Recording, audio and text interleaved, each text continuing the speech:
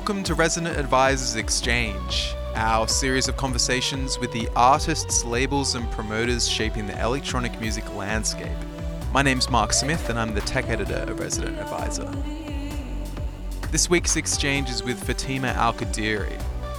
Born in Senegal and raised in Kuwait, Al-Qadiri grew up with an appetite for video games, movies and cartoons. She became fascinated in particular by the villain's ominous theme music. And this infatuation seeped into her own productions, which combine a strong sense of dread with complex themes.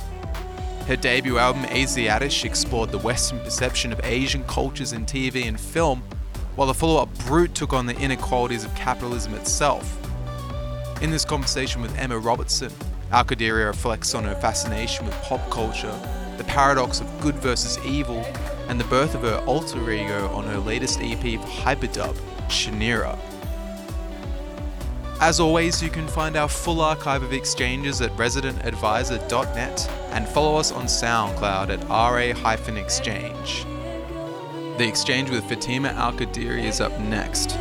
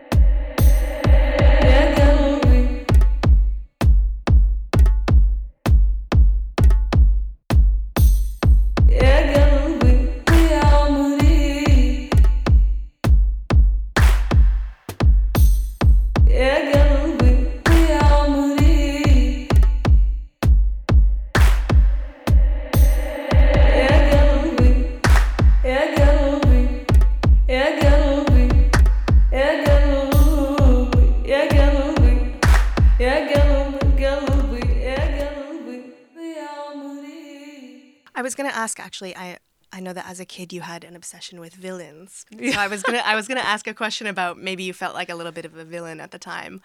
I definitely did. The thing is, the villains had the best music. You know, they had the best theme songs. I'm obsessed with minor keys, so I just from an early age, major keys they just sounded corny. I hated them. So who are your favorite villains growing up? Who had the best music? Oh man, that's a hard one. I think that the best villains and the best music are two separate things. Because, for instance, Jafar is one of my favorite villains. Nice choice. Because he's so queer. That's true, actually. He has a really queer... And that's the thing that I loved about him. I was like, ooh...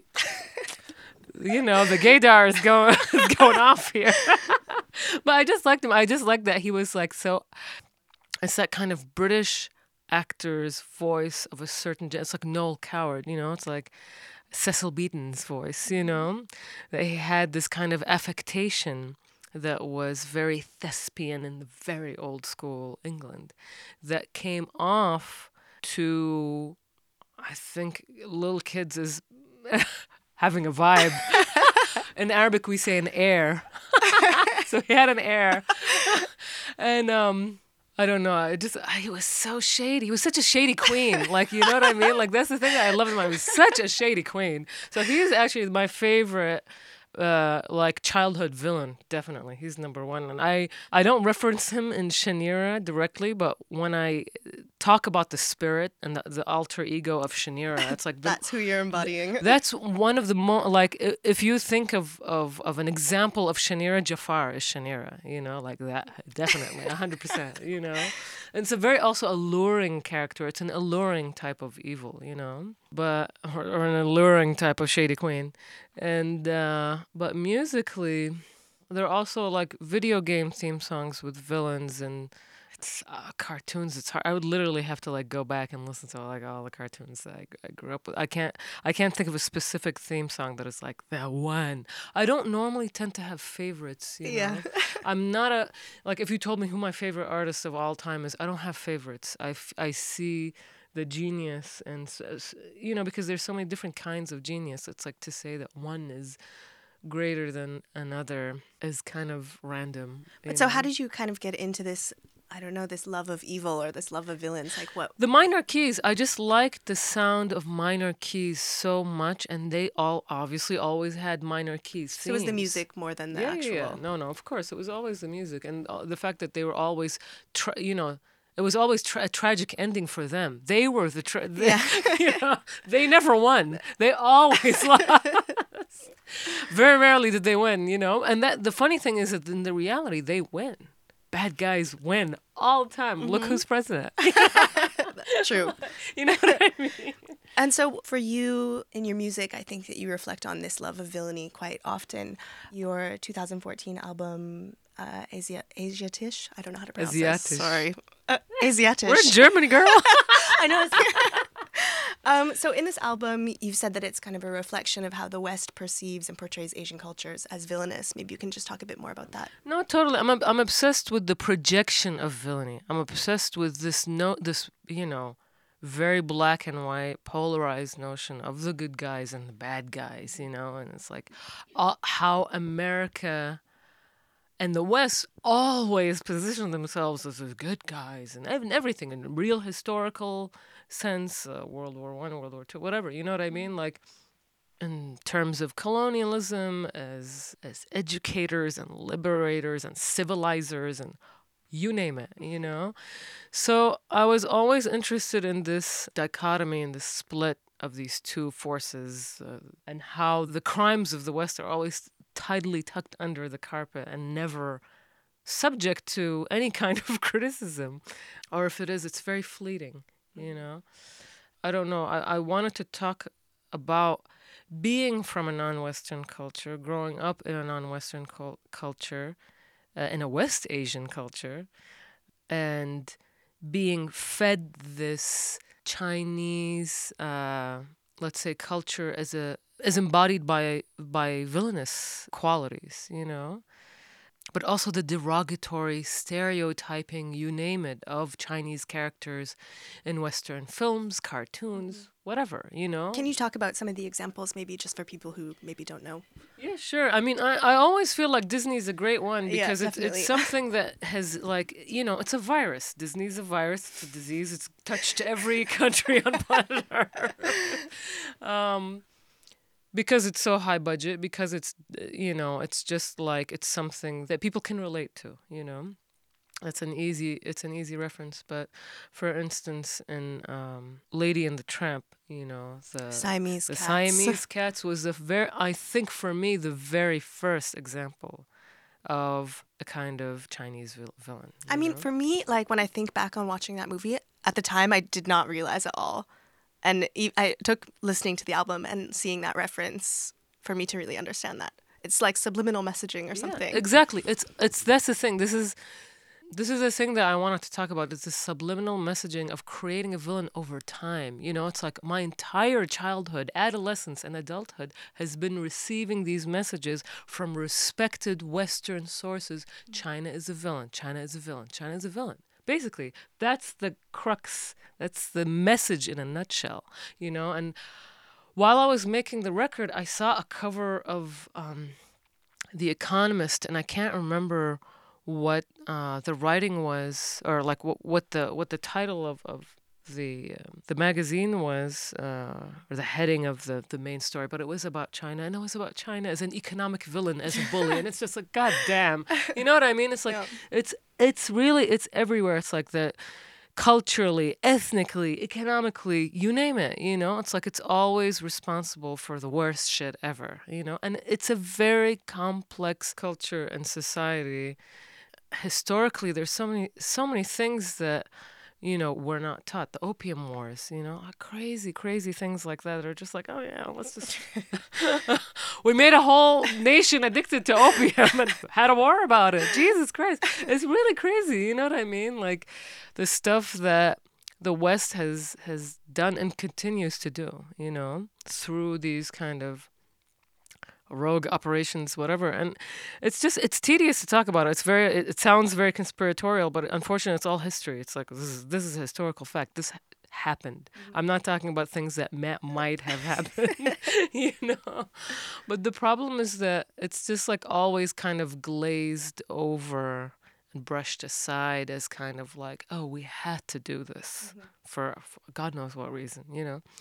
But because I studied also ancient Chinese literature, so I had this access to and love of ancient Chinese poetry, you know, which is very, very beautiful. The sound of it, I don't even And I understand. guess quite a different representation to what normally you're used to, I guess. No, of course. So I wanted to take that body of poetry and completely chop it up and put it through this music. So what you hear in the record is words and syllables that are out of sync, but they're still in ancient Chinese. So modern Mandarin speakers struggle even to understand the original, you know, even without me chopping it up. They'll understand some things, but not everything. But I wanted to create this kind of chopped ancient Chinese poetry that was like somehow lost and going through this kind of mechanized or mechanical reality. So the sound is very digital and very cold. Because I think there's a lot of changes happening and have been happening in China in the 20th century. It's just like it's one of, you know, historically it's like it's one of the most interesting places. Its contribution to pan-Asian culture is major, you know. Like a third of Japan's language is Chinese characters, like things like that. I mean, there is, when I was also studying ancient Japanese literature, and there is a temple in Kyoto that I visited called the Hall of the Poetry Immortals. And it's specifically the samurai, Ishikawa Jozan, made this temple in, I'll have to give you the date later because there's only so many dates I can remember. But he created a temple in honor of Chinese poets, and he called it the Hall of the Poetry Immortals. So this is like, you know, there's a great love and respect for Chinese literature and Chinese culture around in different Asian countries. And also, you know, the word Asian also is another, it's a funny one. I definitely struggle with it. That's why the thing is, that record contains so many things. I was going to say it's like the love aspect, but also this other kind of evil aspect. This is, I think there's this, I'm interested in generalizations. I'm interested in stereotypes, you know. I'm interested in how they warp perspective and how they inform, how people make judgments on them without thinking, you know, how they create a groupthink also, and how they dismiss subtleties in culture and subtleties in ethnicity and language and so on. So how did you try to represent these stereotypes or cliches within the album? I did it in however a musician does, via abstraction, you know. It's to try to highlight some things, but at the end of the day, the music is an abstraction, you know. I try to fill it with the story, with this narrative, with these concerns, with this love, and with this kind of anxiety about decolonizing the mind. I have spent, and I am still decolonizing, because I went to a British school. So I was taught history from a British Skewed empire Yeah. perspective, you know, that the empire was fab, it was great, we civilized everybody. Oh my God, it was such a nightmare. And literally, I've had to decolonize my brain. I'm still in the process. It's a long process, you know. It's an indoctrination, and it takes a long time to remove those ideas. Unteach yourself, you know. It's a really hardcore. I catch myself all the time because I have been indoctrinated in the empire, you know. That's why I find it also very disturbing when people accept knighthoods from the from the British monarchy. I'm just like, how? Ew! What the fuck? You know, like commander of the British Empire. You know what I'm saying? It's like, no, don't accept that shit. You know. But so do you think that this contrast of good and evil that we've been talking about, do you think that that's necessary for your work or for art in general? I think that there just needs to be more. The problem with the notion of good and evil is that it's very polarizing. There's no room for humanity, you know? Like, for instance, prisons. I believe in the abolition of prisons, you know? I believe in rehabilitation and education. And I think that there's a lot to be said for education and rehabilitation. And I think that these ideas basically create enemies, you know? They inhibit friendship. They're dangerous ideas. There's definitely some evil people out there. Having said that, but this is the thing, I feel like there's gray. The gray zone exists, and I think this is the thing that a lot of people talk when they talk about ISIS, for instance, you know, or Daesh, as we like to call them, the name that they hate. They hate Daesh so much. They love ISIS. ISIS is their official brand name, so don't ever call them that. Call them Daesh, which is like the nasty, like real name, you know. So basically, they want the gray zone to disappear. They don't want multicultural living. They don't want people from different ethnic backgrounds and different religions and different genders living next to each other in harmony. That they want the destruction of the gray zone. And I'm all for the gray zone. People are so complex, you know. They're not this monolithic thing. That's the thing. Anytime people ask me about these, you know, very broad questions about Islam, I'm like, dude, Islam is so big. So many billions of people are Muslim.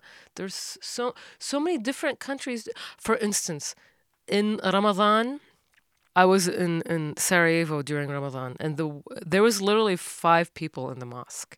Everybody else was just not drinking alcohol. They just drank. At home. They just drank juice at the bar.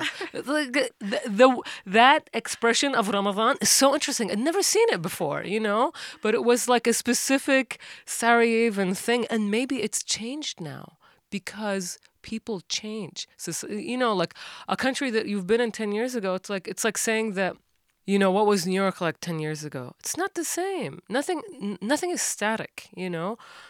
And like you asked me, the question about performers in the Arab world, I'm positive the relationship has changed between society and performers. But to me, it always seemed a musical performer always just wasn't the best thing you could do. It's not like being a doctor or a lawyer, which is the same I think, for a lot of Western families, for sure, you know.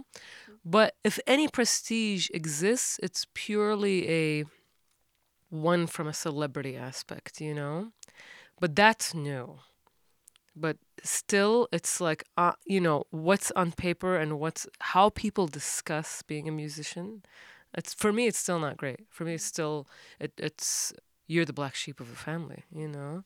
But like I said, that's my experience with it, and I will never be the mouthpiece or the representation of the Arab world. Hell no. Of course. Too many countries, too many people, massive population. But so this gray zone that you were talking about, is that just as inspiring to you as the evil side or the good side? No, of course. The gray zone is reality. The gray zone is reality. I think good is good. I think to say that there's people that are that don't have faults, I don't think that exists. I mean, that's the thing. It's like we have all these representations of heroes and like whatever, and I just think, no, it's bogus. We're humans. We do dumb shit all the time. We learn from it. If you don't learn from it, you're an idiot. You know? But you're not evil, I guess. Yeah. But I think the evil aspect of humanity is, I mean, I always reference Dick Cheney as a true villain in the truest sense. I think there's people out there that just like enjoy the pain and suffering of others. Those people scare the shit out of me. You know, they have zero compassion. I think that to me is a definition of evil. Someone who's completely and utterly without compassion and operates on that, you know, and that's how big banks operate. That's how people that are, you know, the financial crisis was definitely, you know, the people that were trading derivatives and knew what was going to happen and still made money off of the pain and suffering and homelessness of so many people around the world. That is some sick shit, you know? But those are people ultimately without any compassion. And I think that to me might be the closest thing to a definition of evil, you know? But still the word itself bothers me. I think that maybe because I studied linguistics, I have an obsession with words, and I see them as being the most powerful, actually, things that it's the most powerful form of propaganda is words. Nothing else is more powerful, you know, because people fight with words all the time. Look at Kellyanne Conway. Oh my God.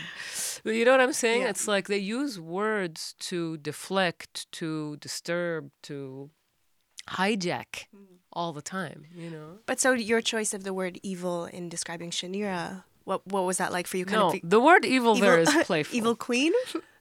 She's playful, but she's got some scary moments, you know? She's definitely looking for some young gun at the club, you know, to like take home. She's scary, you know? But so what was that experience like for you? I mean, for our listeners who don't know, you're actually on the cover of the album in full Shanira getup. So what was that experience like for you, kind of getting to become this evil queen? I mean, it's great, you know? I definitely feel like embodying an alter ego or a persona it's fun, you know. I really had fun doing it. It's the most one of the most fun records I've ever made, you know, because it was with friends, and it was very difficult to make a record, you know. Like I think that large number of my audience does not speak Arabic, so to hit them with a a record that's all in Arabic is, you know, it's interesting. I listen to music in many different languages and don't even think twice, you know? I just expect the lyrics to be cute, you know? So is there any subliminal messaging in Shanira? Yes, it's definitely like, you know, live your life. If your beauty offends others, fab, you know? One of the lines is I offend you with my beauty, and I think it's so powerful. Bobo Secret says it on the track Al Kahf. It's a common term used by non-binary people against hegemonic heteronormative people on social media. It's like I offend you with my beauty. It's just like own your beauty, do what you gotta do, be who you need to be, you know, and use shade to conquer everything. Because one thing I could say about Arab culture, I think a lot of culture is very shady. My God, Kuwaiti women are the shadiest. Maybe you can talk a bit about the experience of working with the different collaborators on the album. I know that you've said that you don't want to speak for them, but maybe you can talk about the experience that you had meeting them and working with them, recording it, writing the lyrics. It was just, I met them at a party, you know? It's like, what could be more serendipitous? And I told them that idea, and they were like, yes. So, and we found an engineer. The recording engineer was at the party, so he knew. We had friends in common, you know. And there was like, yes, we can record at his place. And because I was worried, where am I going to record this? These are very kind of risque lyrics, you know, and also the like safety part exactly. It's like this needs to be recorded in a safe place because all the studios in Kuwait are run by bros, you know, like major bros. So it's a very heteronormative space, and I knew it was going to be a huge problem. I thought the record wasn't going to happen. Honestly, had I not met this guy, Zahid Sultan, at that party, and he wasn't down, like if he wasn't down with it, it would have never happened. How it would have been an instrumental record, and it wouldn't have had the same impact, you know. So it was just like it was definitely meant. It was meant to be, you know. Do you feel like this recording of, I mean, doing something that was a little bit risque, as you said, do you think that that was an empowering experience for the people who you worked with? For sure. They were laughing hysterically between takes. Like, it was so cute. We were crying at the end. Like, it was out of control. We just kept pressing stop and like laughing into tears and then pressing start again because it was just so funny. Like, the thing is that a lot of it is grinder chat. So, you know, it's something that you see on the screen and you don't vocalize. So when the words are coming out of your mouth, you realize like, some of it is really hilarious. It's just like, for Can you instance, translate some of for it for instance, us? the very first line of the very first track, Shanira, is Surtik Gebel Salamek, your pick before your greeting. It's like, no pick, no chat. You know?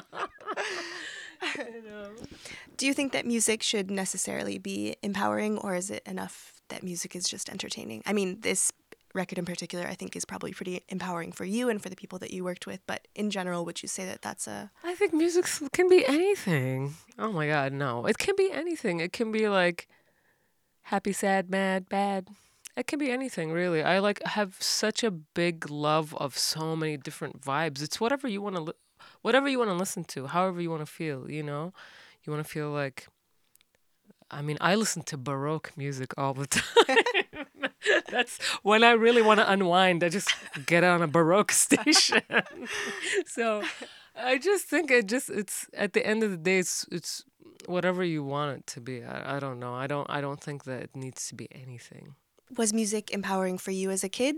Like when you think back to these experiences you were having listening to gangster rap by yourself? Oh my God, yes. I mean, I feel like I definitely had a lot of traumas as a child and as an adolescent, so I needed to zone out and I needed like a dreamscape to escape to, and it was my way of doing that, and I think that a lot of kids do that too. So I definitely needed it, and I needed all the different kinds of music that I was listening to as well, because they all served different kinds of purposes. Yeah. Like what? Daydreaming, but also musically, I was really, that's the thing, it's like, it wasn't just, I was also into the construction of it, so it's difficult for me to say. I was definitely learning while I was listening and being heavily influenced by it, rhythmically, sound-wise, etc. So, but I feel like what it helped me most with was I think that a lot of teenagers do that, was escaping reality. In an interview of yours, the author writes that you used music to take control of your own life. Yes, because I felt like my body was spiraling out of control. I couldn't control it, and I was having I almost got expelled from school because I wasn't going to school because I couldn't deal. I was having really bad psychological problems, so I definitely used it as a music therapy in a very, very basic sense. I know that you also loved video games and movies and soundtracks. Would you say that those relationships gave you strength or power in some way, maybe an escape from reality, as you said? Any kind of sounds that kind of created kind of melody and harmony were great, that I found appealing, were soothing for me, or made, or stimulants or whatever, like whatever I needed from them. But for the video game stuff, it was different because it gave me agency. I was the ruler of the world, so that music was almost like I want to say drug-like, because the feeling of being the ruler of the world, or taking control, was so important, and it was very repetitive and very loopy. So it kind of acted as a kind of an audio sedative of some kind, on this journey of playing the game. What was it like for you then playing Desert Strike after having lived through the Gulf War, and then kind of having this subversion of reality in the game? It was horrible, and it didn't last very long because I literally I was, as soon as I turned it on, it was like a Hollywood movie, like the Goonies or Peter Pan. I just felt like that. I was like, I felt like I was being plugged into an alternate universe, that was very disturbing. As soon as I finished watching the very long, epic intro, which contained a torture scene, the rest of the game was silent, and I think I lasted 1 hour. Yeah. But I kept the cartridge, of course. So, but I never played it again. I was like, fuck this game, You wrote a really nice essay, I think it was quite recently, about the experience of listening to an Enigma cassette in the car while your cousin drove you and your family out of Kuwait after it was liberated in the 1990s. Can you maybe just briefly explain what that journey was like for you? What were you seeing? What was the music like? What was that whole experience like for you? It was 1991, but yeah, my cousin joined the U.S. military because of the unique situation of Kuwaiti students, male Kuwaiti students in the U.S. The U.S. military allowed any Kuwaiti male student studying to join the military if they wanted to, and he did. He was like 18, 19. He was young.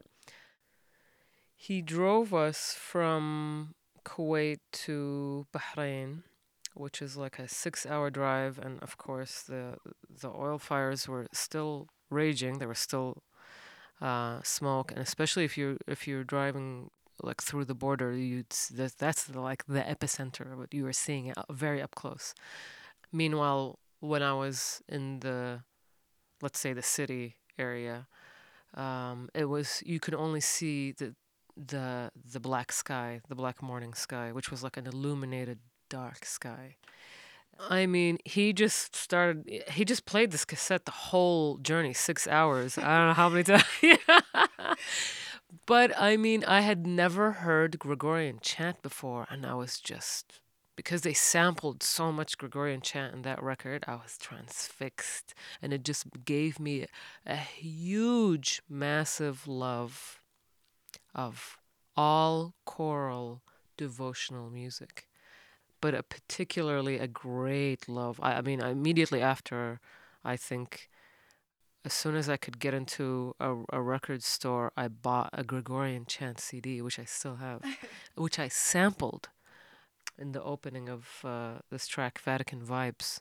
So it's very meaningful for me. But anyway, riding through that terrain, I mean, it was just, I definitely describe it as seeing an apocalypse or an alien vision, and it really affected me very, very, very, very much. And I think that having seen that and having witnessed the complete destruction of your homeland, like razed to the ground, burnt to a crisp, definitely leaves some kind of feeling in your mind. And that's why I'm actually very drawn towards sci-fi, because I feel like I lived through a sci-fi movie, and I kind of relate to this kind of destructive imagery.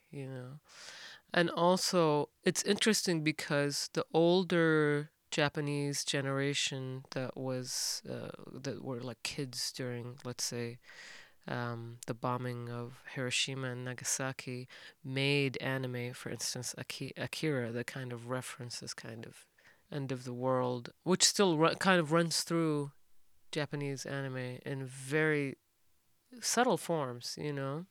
This obsession with the apocalypse, because they witnessed it too. And from a different perspective, but still, I mean, they're civilians. Civilians are civilians. And the atomic bomb is, I mean, it was pretty crazy, to say the least.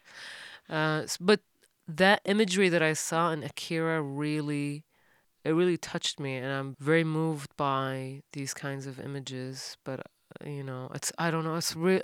That's the thing. That's why I make music. It's really difficult to talk about it in words. That kind of vision. It's a vision. Was that experience driving out of Kuwait, listening to this music, was that also empowering for you in some way? I don't know if it was empowering. I think for me it was the most accurate soundtrack to what was happening. Like this kind of devotional music kind of was very calming, but was so epic. It was like I was watching a movie that had a great soundtrack, but it was real. you know, that's the thing about it. It was just like, it was so crazy. It was such a crazy coincidence that of any, he could have been playing Michael Jackson. He could have been, you know what I'm saying? Like, he could have been playing anything, but he had that Enigma tape. And it was really made all the difference. And so for me, like, I still use, I think choir, like digital choir sound is one of my most defining aspects of my music. That makes this track really mine, because I use digital choir sounds like on almost everything that I do, and I think that journey played a very large part in that kind of decision to be obsessed with the human voice, you know.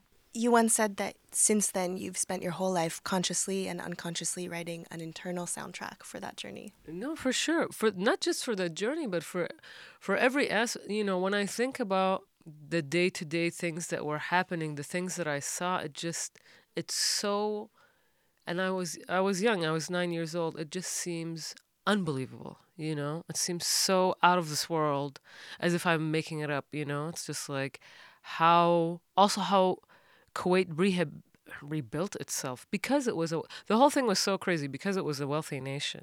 The destruction of it was so swift.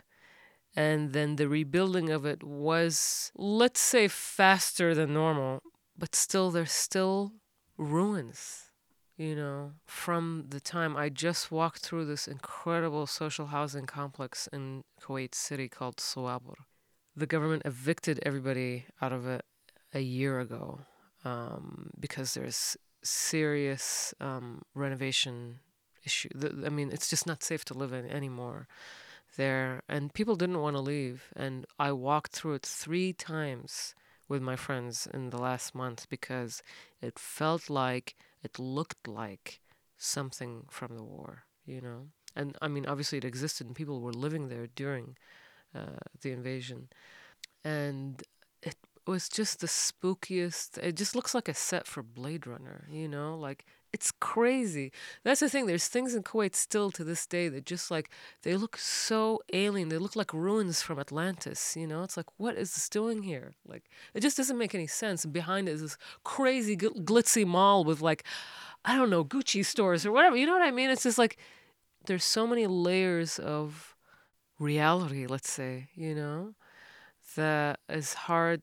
Sometimes it's hard for me to process, you know, and I feel like I'm still processing what happened to Kuwait, you know, because one day it was cute, the next day there was an invasion, you know, and it's just like, that's the thing. It's like one of those zombie apocalypse movies. Changes like, in a day. Changes in a day. Like suddenly it's like, I mean, I always tell people, like, can you imagine the invasion of America? Or can you imagine, like, you know, I mean, the closest, like, there was an aerial bombing in London during World War II.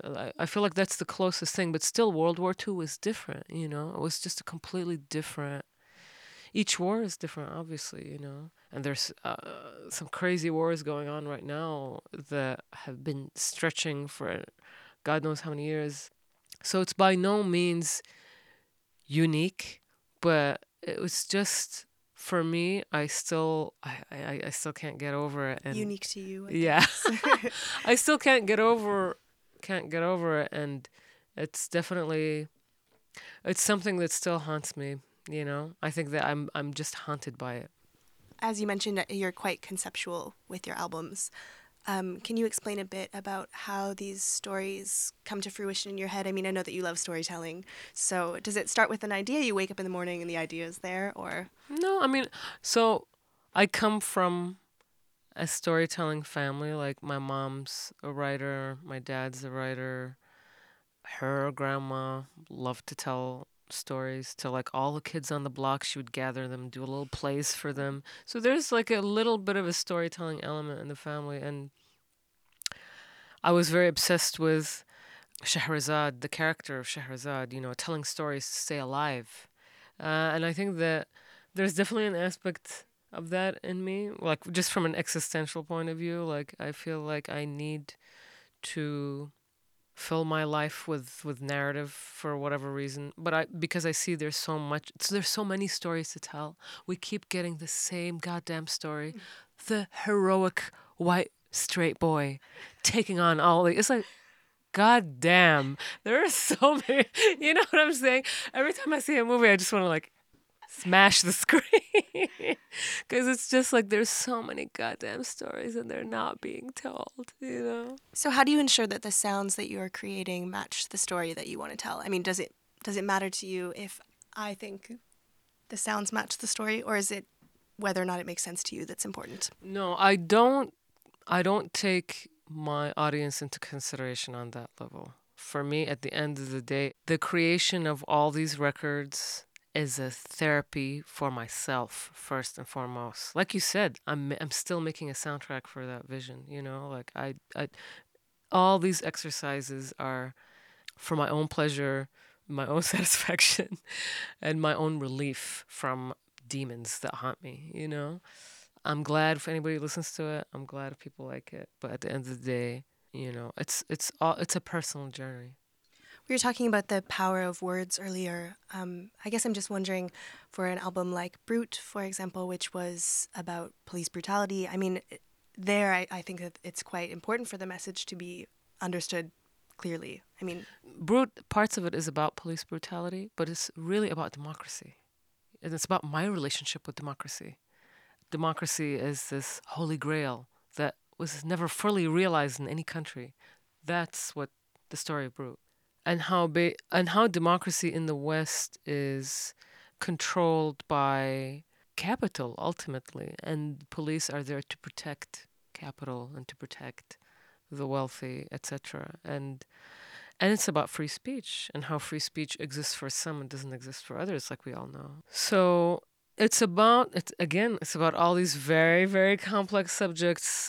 But I mean, filtered through you, I guess. I think this may be obvious, but I guess the common thread is that it's your perception. It's my perception. It's my perception coming from a non-Western country. My father was obsessed with democracy. He was obsessed with democracy. It's like the Holy Grail. And then when I went to the States, I was like, damn, this really doesn't exist, actually. Where does it exist, Where does democracy really, really exist, Because unfortunately, I think that the problem is that democracy and this version of capitalism, I don't know if there's a benign version of capitalism. I don't think so. I would beg to differ, I don't have an alternative because that's not my job. I think that's somebody else's job, an economist's job, to come up with an alternative to capitalism. But I think that capitalism and democracy, they can't exist together.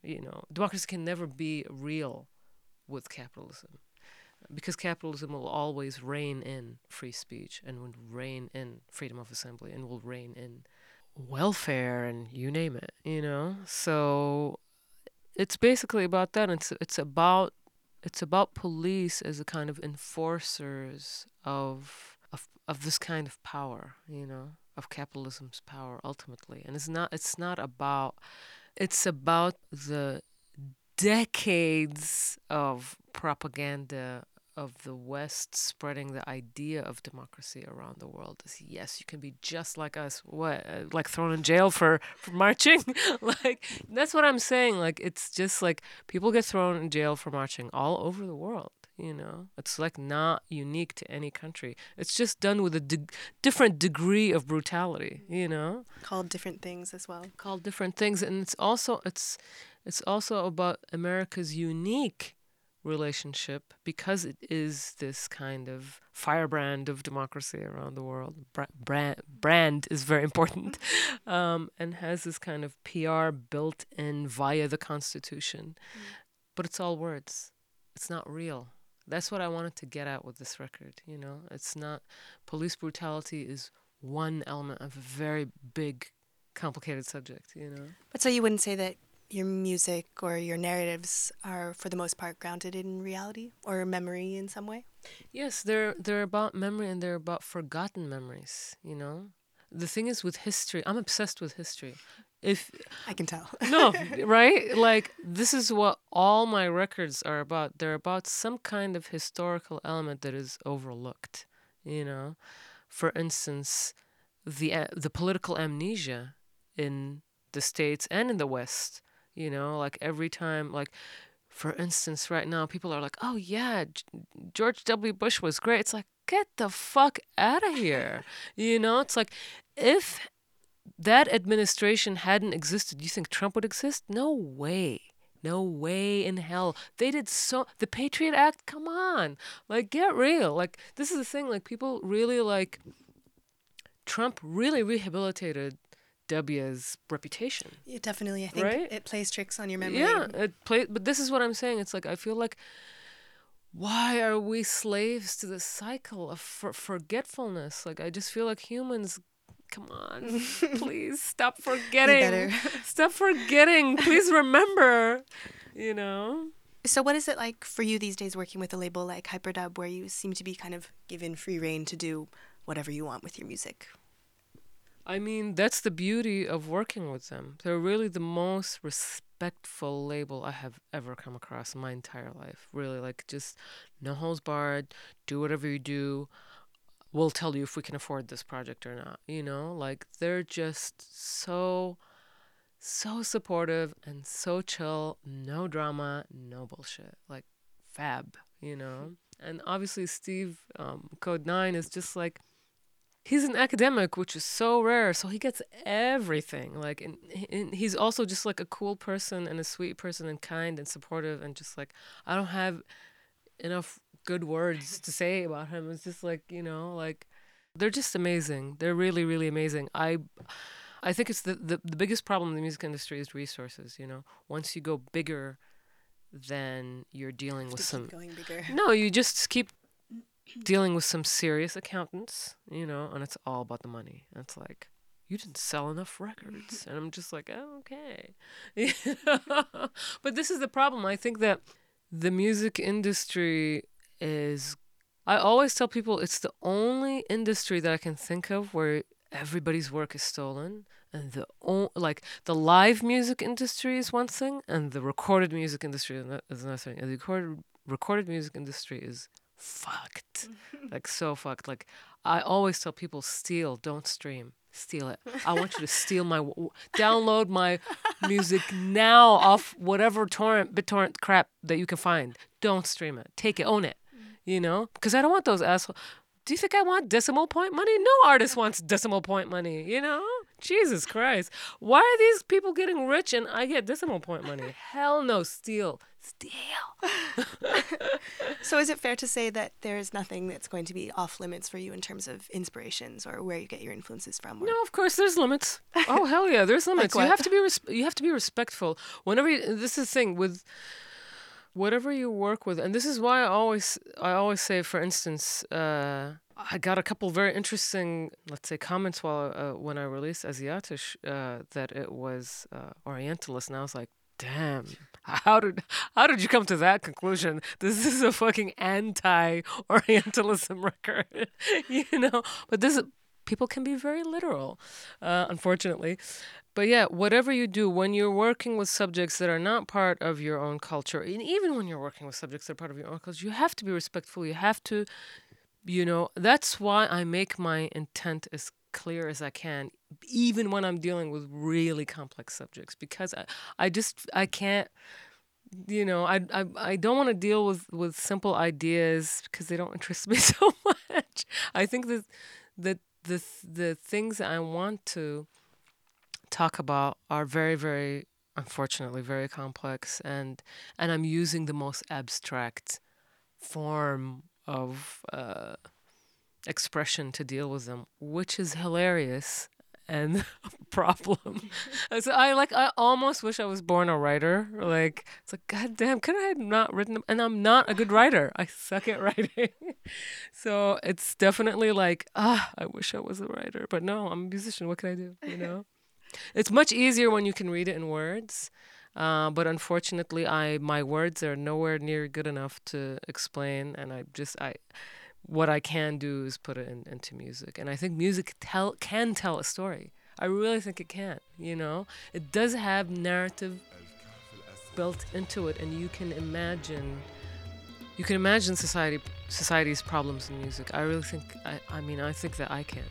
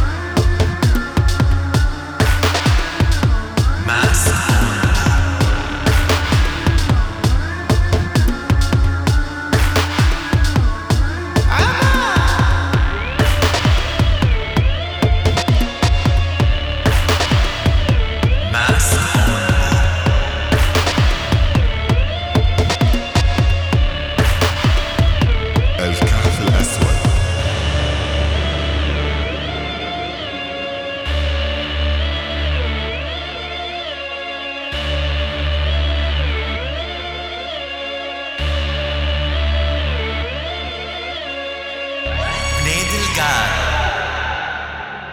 الوفرة ياخور بيروت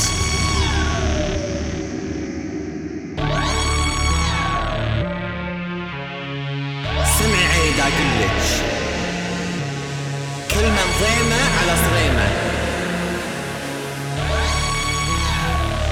ناطرك بالمخيم